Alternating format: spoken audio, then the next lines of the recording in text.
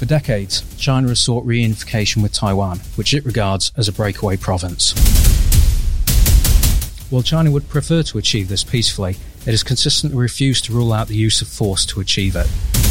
Until now, a lack of Chinese military capabilities and US support for Taiwan has made any thought of invasion impossible. However, advancements in Chinese military capabilities have forced many to re-evaluate this assumption.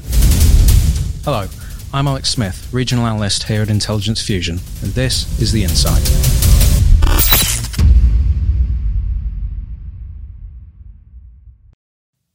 On this episode of The Insight, we'll be taking a look at recent military and diplomatic signalling in cross-strait relations, and some of the advancements made by the People's Liberation Army with the possible eye towards reunification with Taiwan. As always, if you like our content, please like, share, and subscribe. Background. Ever since the end of the Civil War in 1949 and the retreat of Kuomintang forces to the island of Taiwan, Beijing has regarded the island as a breakaway province. Taiwan has ruled itself largely as a de facto independent state. China has not ruled out the use of force to achieve reunification with Taiwan. And while derided as the million-man swim for many years, recent advancements in Chinese weapons capabilities, PLA organisation, and doctrine training has made this a far more achievable goal than it used to be.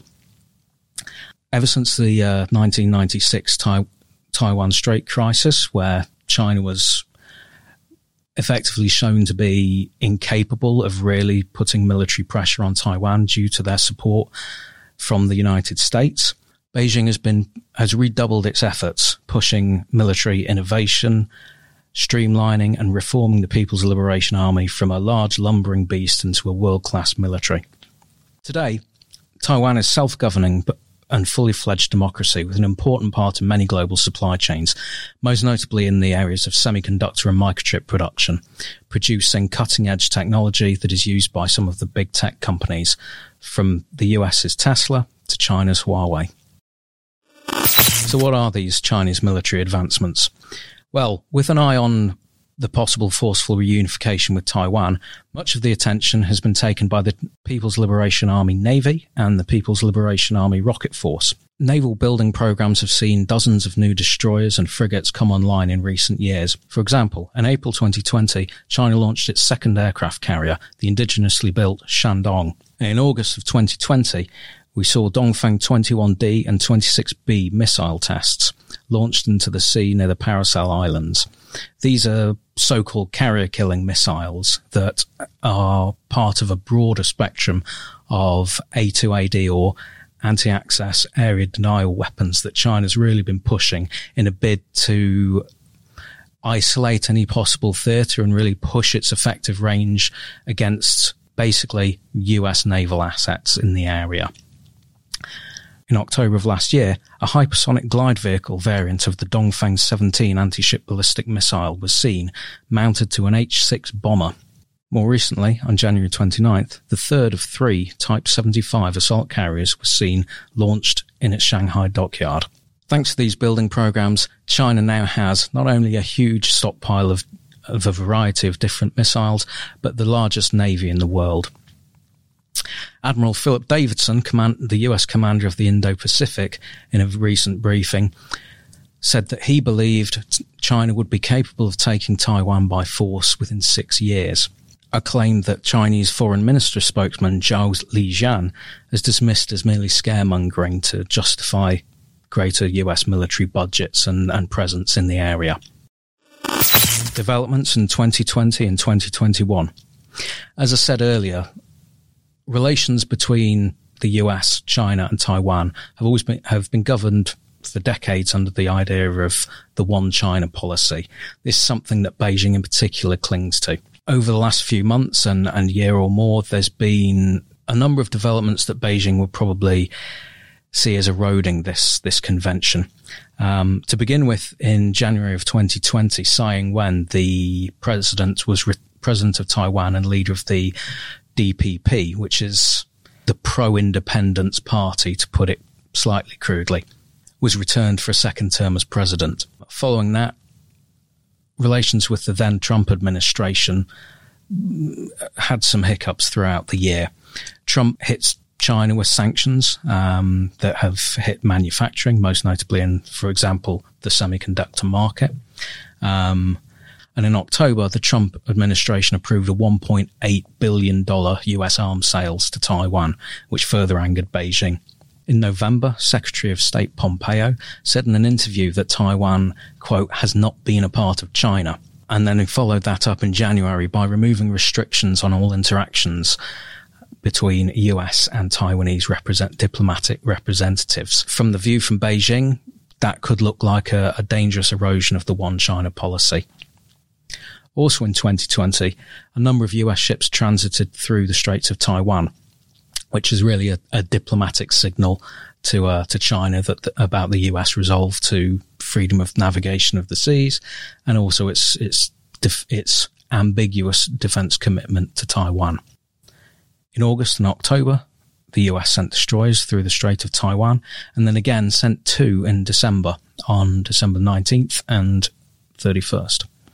Any hopes that Beijing may have had for a reset of relations with the new Biden administration got off to a bad start when Taiwan's representative and de facto ambassador to Washington was invited to Joe Biden's inauguration, and it actually attended, being the first Taiwanese representative to do so since 1979.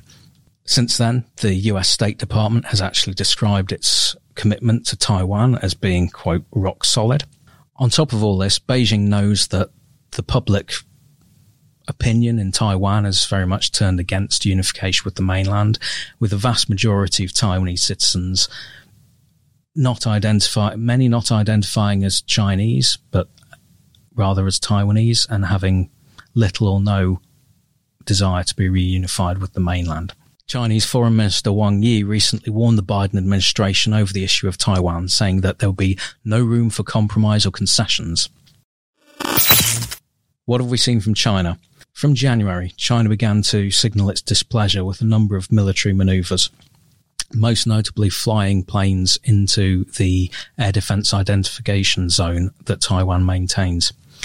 Now, that's a daily occurrence almost. And most days, China will send at least one plane into that area, normally an intelligence gathering or an anti-submarine. These activities saw a significant uptake.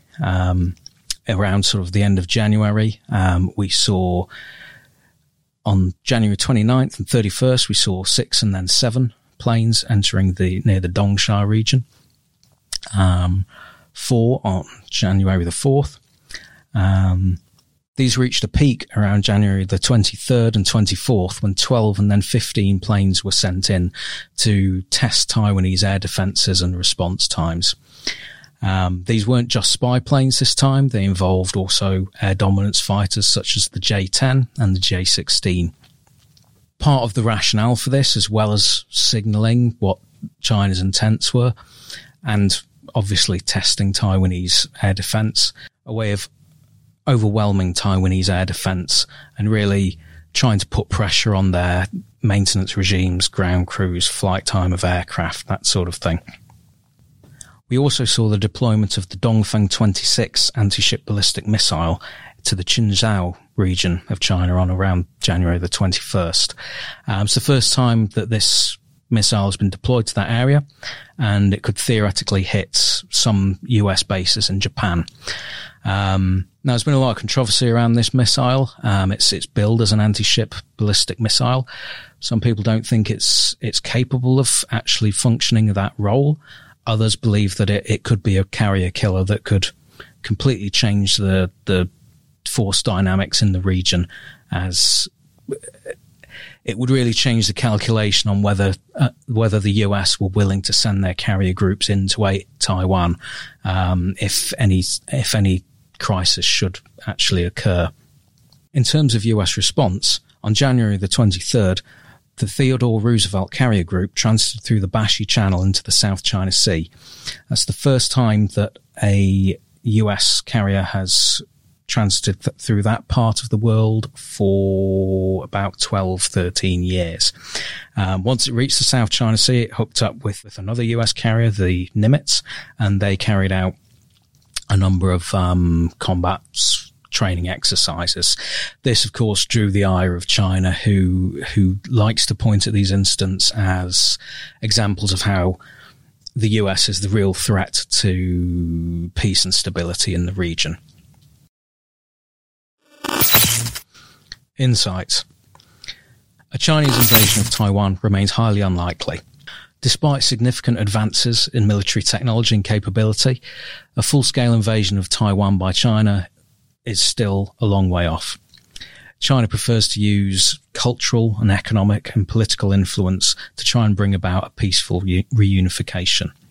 Even tensions can still have a significant impact.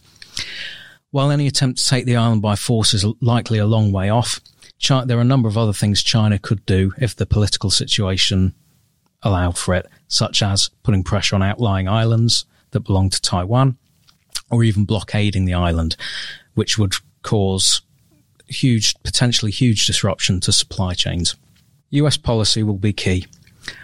Whether Joe Biden decides to continue the acrimonious policies that was put under the Trump administration or seek a more conciliatory tone with China will likely set the stage for the rest of his administration. We've already seen tough talk from both Washington and Beijing, but the next few months will tell us if that sets the tone for the US-China relations going forward.